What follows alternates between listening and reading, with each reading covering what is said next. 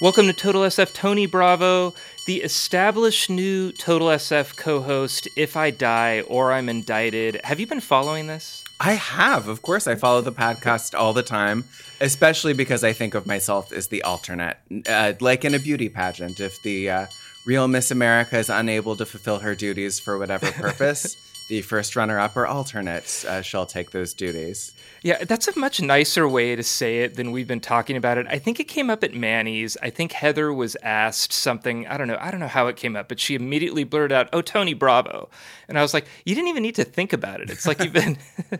I don't like to think about anything happening to either one of you. So I just think of myself as like Joan Rivers when she was the official guest host on Johnny Carson, when he would go, get married again or go on vacation. Although I have to say the indictment possibility, very San Francisco in-joke. I love it.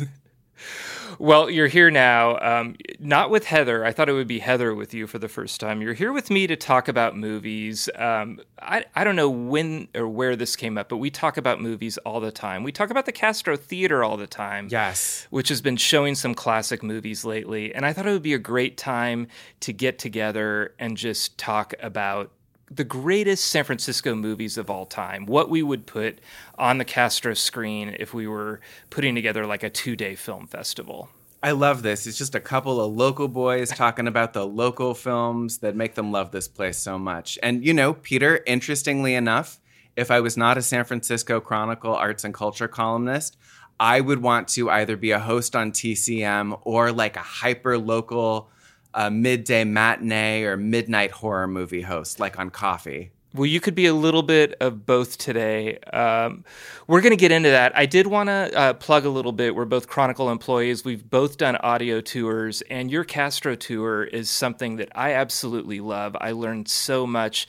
Can you tell us just a little bit about that and how people can check it out? I have been covering the Castro for years. I have insider stories from activists, from artists, from community members. It was my pleasure to take you through sites associated with the AIDS Memorial Quilt, the Castro Theater, sites associated with Harvey Milk, the GLBT Historical Society Museum, and check it out on the app. And I love your tour of Golden Gate Park with Heather. I learned a lot about the hidden sides of the park. I've been there so many times to cover the museum, and for me to learn something new about a corner of this city I love is a pleasure. Yeah, these tours are on VoiceMap. John King did one too. You basically just turn on your phone and our voices are in your head. Because I know you and your tour was so personal, there's a lot of your personal remembrances in it. I wanted to keep talking to my phone. I thought you were there with me. So. Oh, I was the third on your tour with Heather. I love the way the two of you bantered, and I started let's go to the park. Well, check out our tours and stay tuned for movies, our favorite movies, the greatest movies of San Francisco. I'm Peter Hartlaub here with Tony Bravo. The ultimate San Francisco Film Festival is coming up, and this is Total SF. Thank you very much.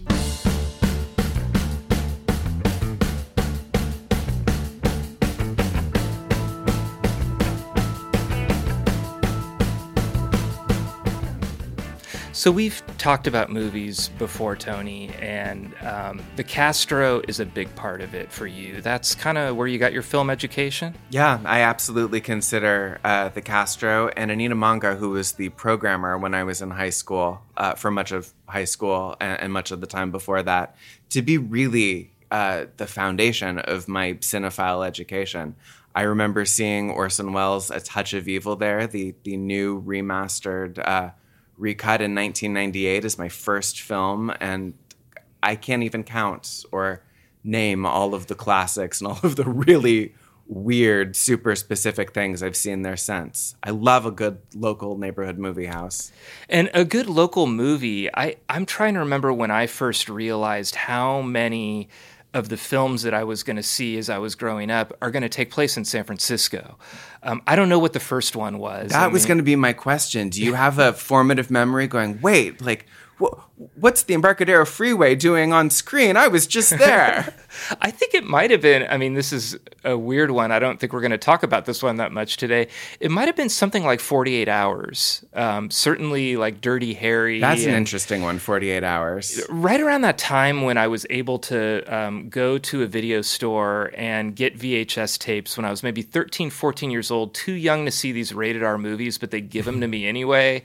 And I started realizing actually the back catalog, I think before something like Miss Doubtfire or Milk showed up, where, you know, I realized that this area is just a real fertile ground for filmmaking. Weirdly, I think the first San Francisco movie that I remember was Foul Play with Chevy Chase and Goldie Hawn, where they try to foil an attempted assassination of the Pope at the San Francisco Opera.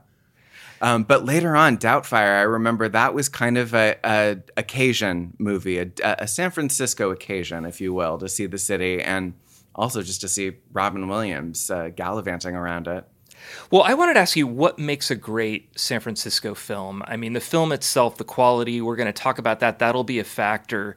But does it also have to have a lot of scenes that are clearly San Francisco? Do you prefer a film where they're roaming around San Francisco? I prefer to see real San Francisco and not stock footage or not weird television facsimiles.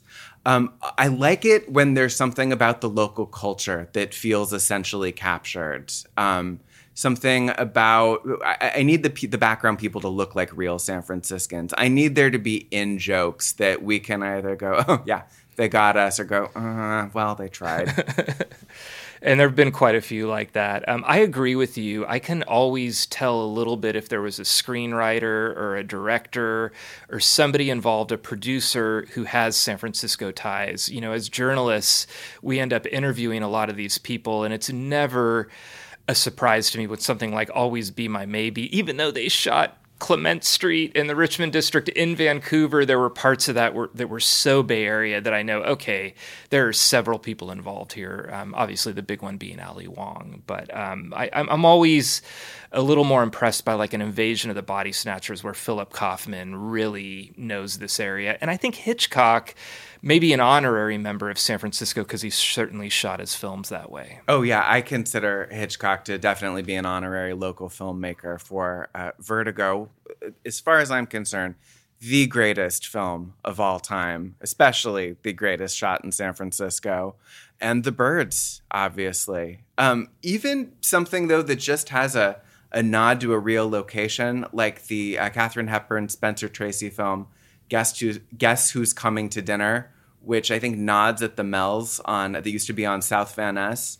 Even something like that that's kind of subtle, I want to give them credit for. I like it when they even just know one location and it ends up in something that ends up being that much of a classic. We are going to pick 10 films, and I thought what we do is have some, like, just go through films and have some for sures and maybes, and at the end, maybe we can come together with the 10.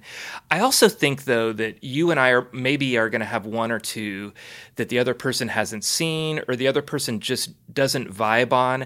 I think in our film festival, there should be maybe one Tony film and one Peter film, or one or two. For sure. What are our for sure films? I'm sure there's like 3 that we're both thinking of right now that are automatically going on this list. I'm going to let you name the first one because I think it's pretty clear. Well, I think it has to be Vertigo. Yeah. Best San Francisco film ever made?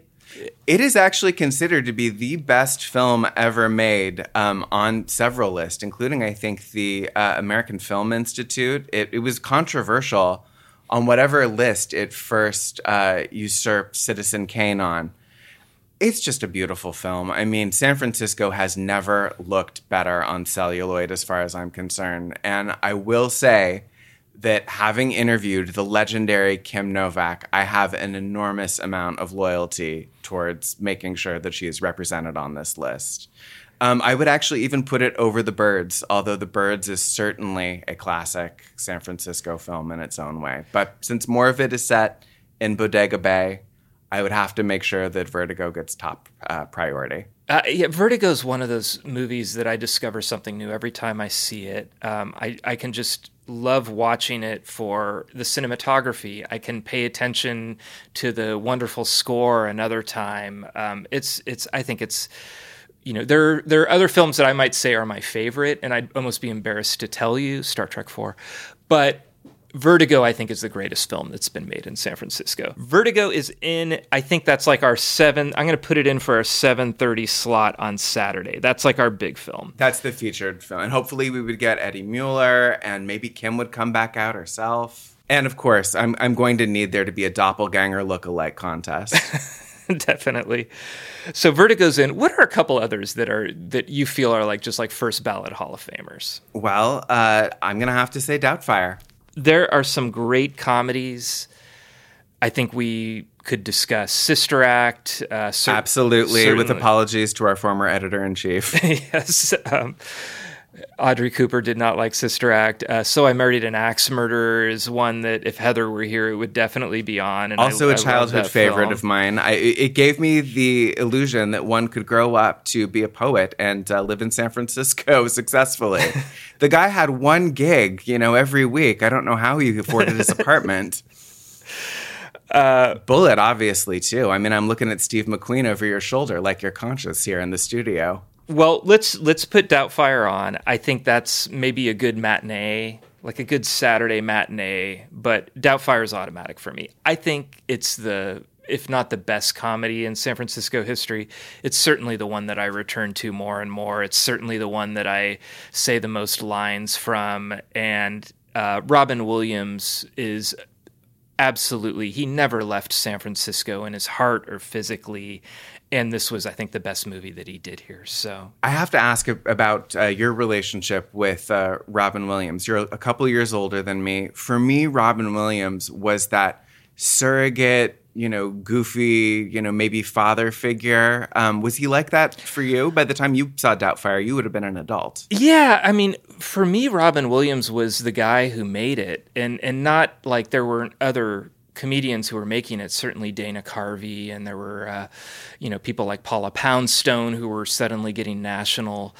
But he was the one who, I didn't even know, like, someone from San Francisco who had a talent here could show up on one of those three networks. And all of a sudden, Robin Williams, who had been doing Comedy Tonight and who you knew from the comedy scene, is Mork from Mork, starting with Happy Days and then having his own show and then becoming a sensation. He was sort of like the, Pied Piper leading all these people so that everyone in the nation and around the world could see all the talent in San Francisco. So I look at him that way. Certainly, even back to his comedy roots, I think about him. And in Doubtfire, we learned also does windows. Yes. So Doubtfire's in. Is Bullet in? You mentioned Bullet. I think this one's a little closer for me. I have kind of like It really is Bullet on the borderline for you? I have a bunch of action films. I have The Rock, Bullet, Dirty Harry, 48 Hours, Shang-Chi, and The Game is kind of more of a thriller. I mean, is Bullet head and shoulders above those? I love the car chase, and I love the mood of it. The mood of San Francisco and the places that they go and everything is, I think, one of the best. For me, it's just that Steve McQueen is the coolest guy ever to walk the streets of this city. I mean, there is a part of me that every time I put on a trench coat, I want to just channel a little bit of that swagger that he has. Not so much. Maybe this is where we're going to disagree, Peter. Not such a fan of The Rock. I get that. The Rock is a super, super fun film to watch with people. If I'm going to book a film at the Balboa and people are going to be drinking and I want kind of a younger crowd, The Rock is a great film for that, but so is San Andreas. And San Andreas is not going to go on this list. So I'm ready to give up The Rock. Bullet, I'll put that in. It's a classic film. I think it would be really noticeable if we didn't have it. The car chase is fantastic, but the other stuff, too, is really enjoyable to watch. You get to see a lot of San Francisco and some interesting performances. And every time I go to a high society party, I totally pretend that I'm him at that scene in the mansion. Yeah, yes. Milk. Well, I think Milk is a must for me. My community would rightly never forgive me if I didn't push for its inclusion. I don't think you need to push it all. It's such a local film from top to bottom, from the screenplay to Sean Penn to everybody involved. It feels like they really cared about San Francisco and not just representing Harvey Milk, but the players involved in San Francisco. I think it's a excellent film. I watched it again recently and got emotional all over again. I think it's a great rewatchable film, and it's in as far as I'm concerned. I mean, what more Castro experience can you have than watching Milk at the Castro and seeing the scene with the Castro Theater at night all lit up with Peaches Christ leading the throng into protest? It's a lock. It's in. Milk is in. So we have 4. Vertigo, Miss Doubtfire, Bullitt, and Milk. I'm going to give you one more that I think might be a lock, but I'm curious what you think about it, and I'm not entirely sure. And that's Last Black Man in San Francisco. I don't know how much of this is recency bias. I've seen it twice. I saw it at the Castro in one of the greatest just live watching a movie with my community experiences I've ever had. What do you feel about it? Absolute lock for me, too. I think that it summarizes a lot of the feeling of the last decade that people who have lived here have had.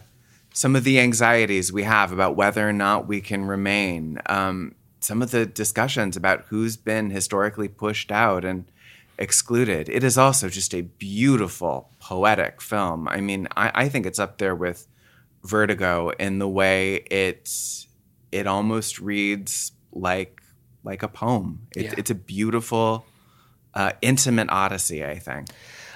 There are dreamlike qualities to it that I really noticed the second time, where the 2 main characters are getting on a skateboard together and traversing the city. And in some ways, it's like, well, they can't do that, the hills. And then another way, I'm like, oh, this is like a children's book. It's like a dream. You know, it is a fairy tale. Yes. Yeah.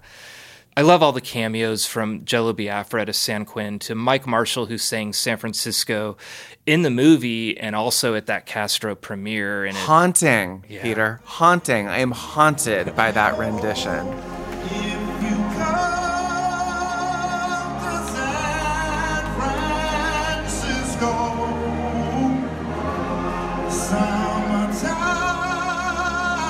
will be all over in there. But oh, in these streets. We'll be right back after this short break.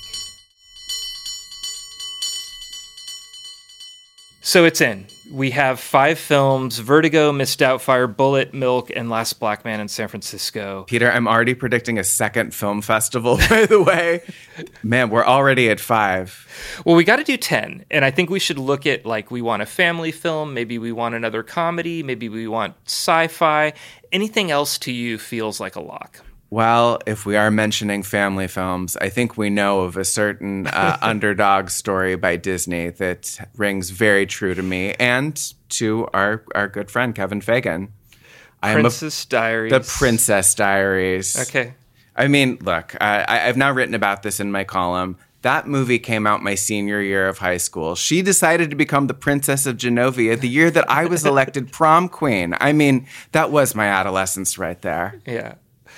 I'm putting it on maybe. I think it's going to end up there, but I'm going to do a lot of maybes right now, and I'm going to do mine. These could both end up being veto-proof films for us. Star Trek IV is mine. Science fiction, it's an outer space futuristic film, but about issues that are going on right now. And then they travel through time and actually come to San Francisco in the 1980s, and it's funny, and it has wonderful performances, and there's a little bit of action, but not a single gun, not even really a bad guy. It's just a bunch of people saving whales. I love the film. Heather hates it. She's standing behind me right now in spirit, telling me not to put it down. Well, I love whales, but I have to tell you, I'm more of a Star Wars guy than a Star Trek guy. So I might side with Heather on this, but I do think you make a compelling case. I'm going to put it under the maybe. That may be my veto-proof film. Others that are close to being a lock that you want to put on our maybe list? Well, there's one that I'm not nominating to go on the list, but I think we should discuss it. Blue Jasmine.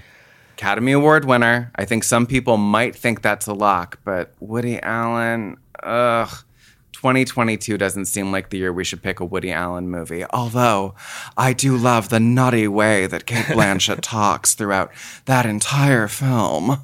It's a very good film. It is, in some ways, like if you watch it, it's one of the few Woody Allen films where you watch it and you don't know it's a Woody Allen film immediately. I refer to this film, though, as A Streetcar Named Kate, because it is basically the plot of the Tennessee Williams play, A Streetcar Named Desire, set in San Francisco. And Woody Allen seems to think things like even 10 years ago, the Mission District was still somewhat proletariat, that it wasn't filled with zillion-dollar condos. So I'm glad we're discussing it, but I just don't think it's a good look to have a Woody Allen film on this list. Well, I do want to put two more dramas in the maybe category. Maybe they're more than a maybe.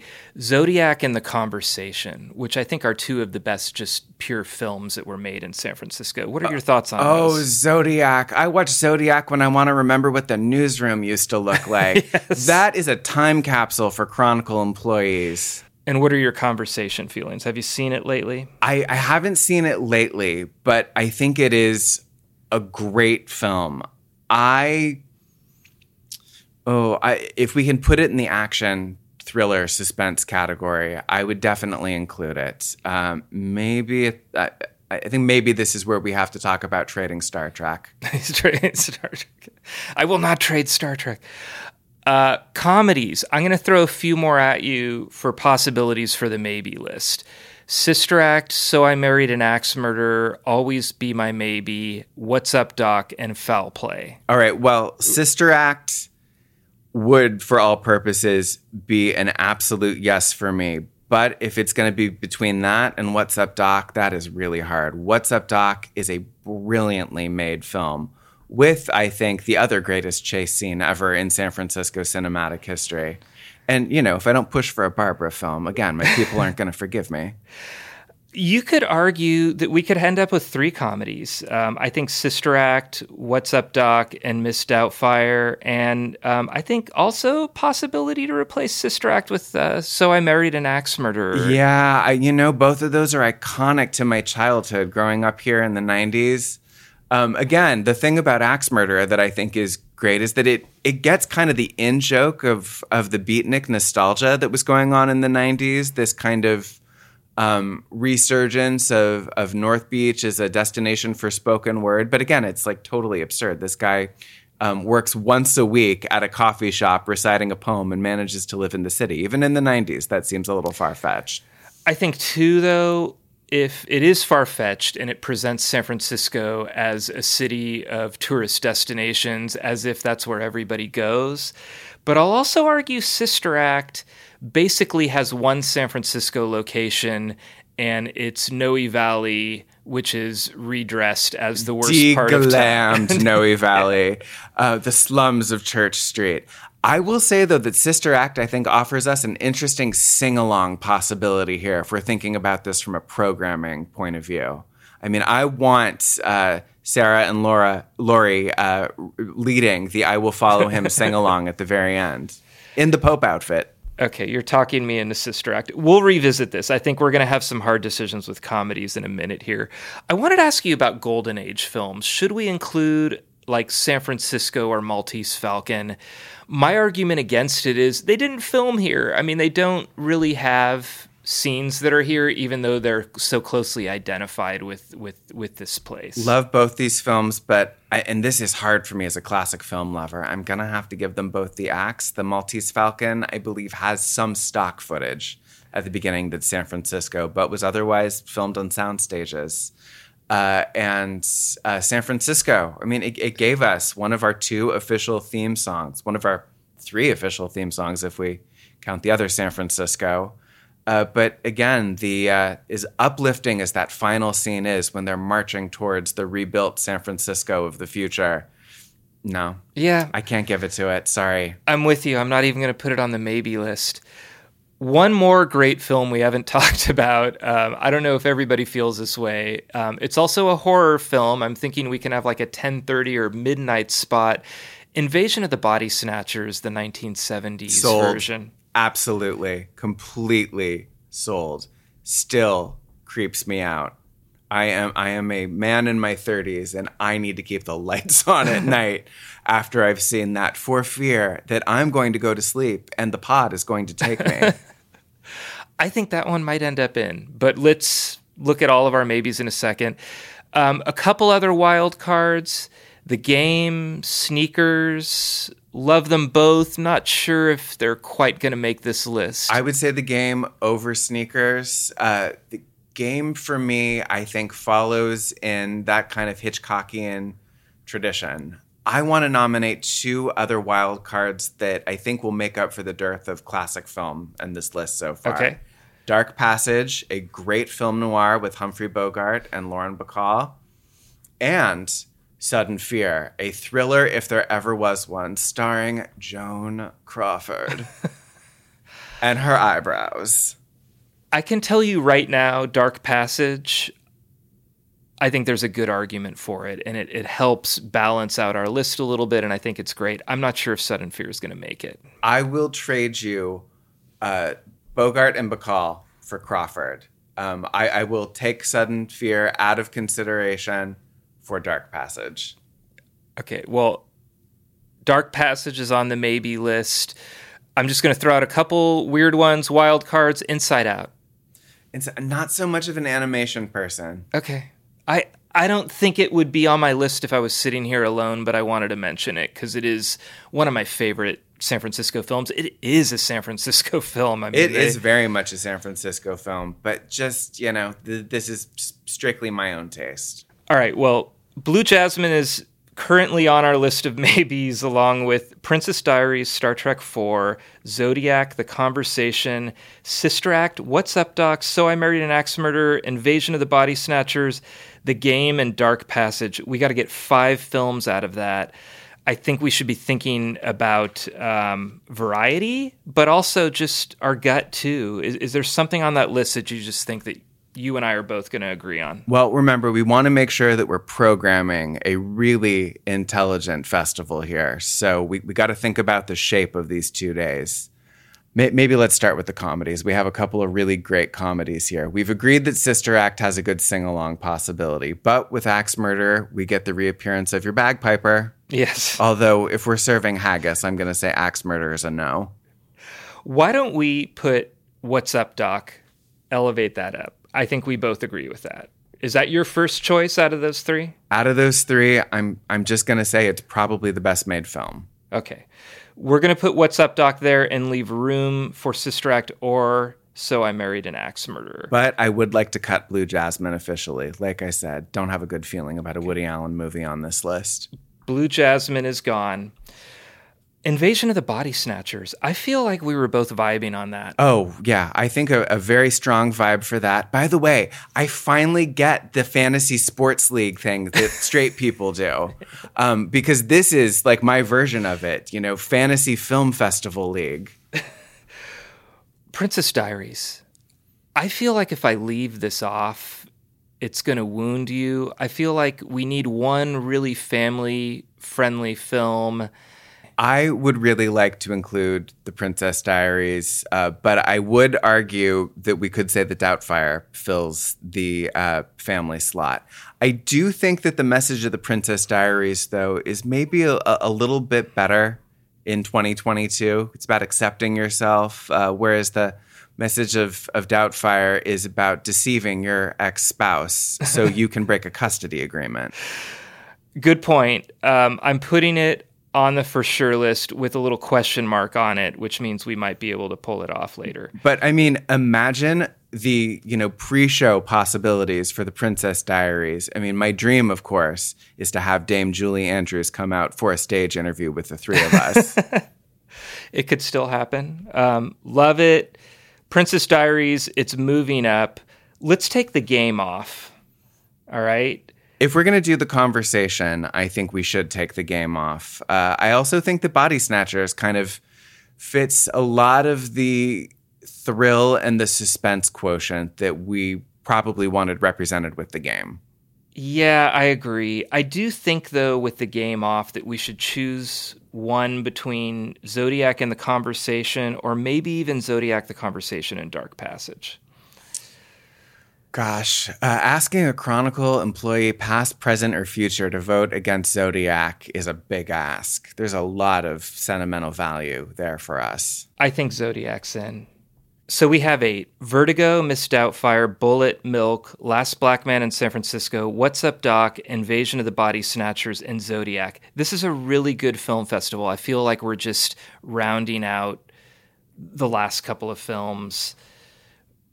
I feel like it should be What Are We Missing right now. I'm willing to give up Star Trek 4, but I'm also willing right now to just throw away The Conversation, Sister Act, So I Married an Axe Murderer, and get Star Trek 4 and Princess Diaries and call it done. It's our film festival. And we have Milk on the list, yes? Milk is on the list. All right. I want to make sure we have some very pure, true San Francisco history represented. And I feel that we have that with Milk and with Zodiac.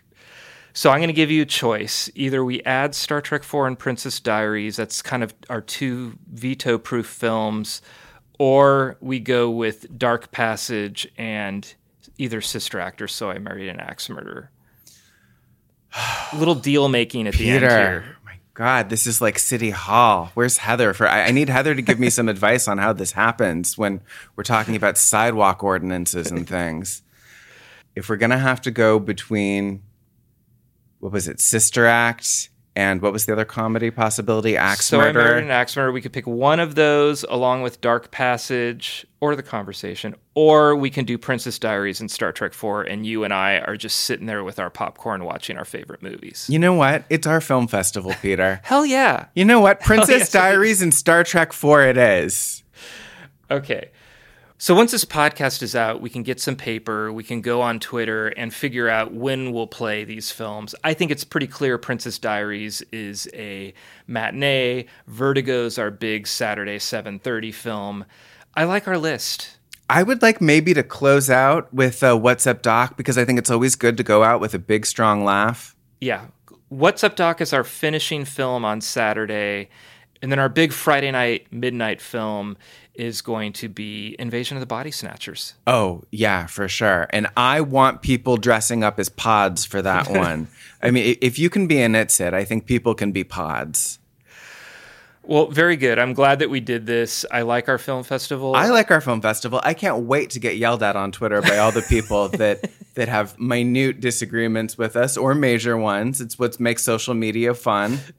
I like how this started with us talking about how you are the host if I get indicted or die. But what's going to happen is Heather's going to find out that So I Married an Axe Murderer is not on this list, and she's going to get rid of both of us. Well, gosh. We'll start our own spin-off podcast. Well, this got dark awfully quick, very Hitchcockian. But, just to tie this all back up with Vertigo, maybe, she eliminates one of us and then we show up again as a brunette. And and we find out that it was really us all along. Spoiler alerts for anyone that hasn't seen Vertigo, the greatest film of all time. That's an excellent finish. Thank you for coming on. Check out our audio tours. And again, thank you, Tony. It's good to see you in person. Peter, always a pleasure. Heather, look forward to you returning. Or not. Or not. Darling, it's 2 a.m. when it's time for closing. When the cops, they're all sideways, and I think. Thank you for listening to the San Francisco Chronicle. Total SF is a production of the Chronicle. Our music is The Tide Will Rise by the Sunset Shipwrecks off their album Community, and Cable Car Bell Ringing by 8-time champion Byron Cobb. Support Total SF in the newsroom that creates it by investing in a digital Chronicle edition. It's less expensive than you think at sfchronicle.com/pod.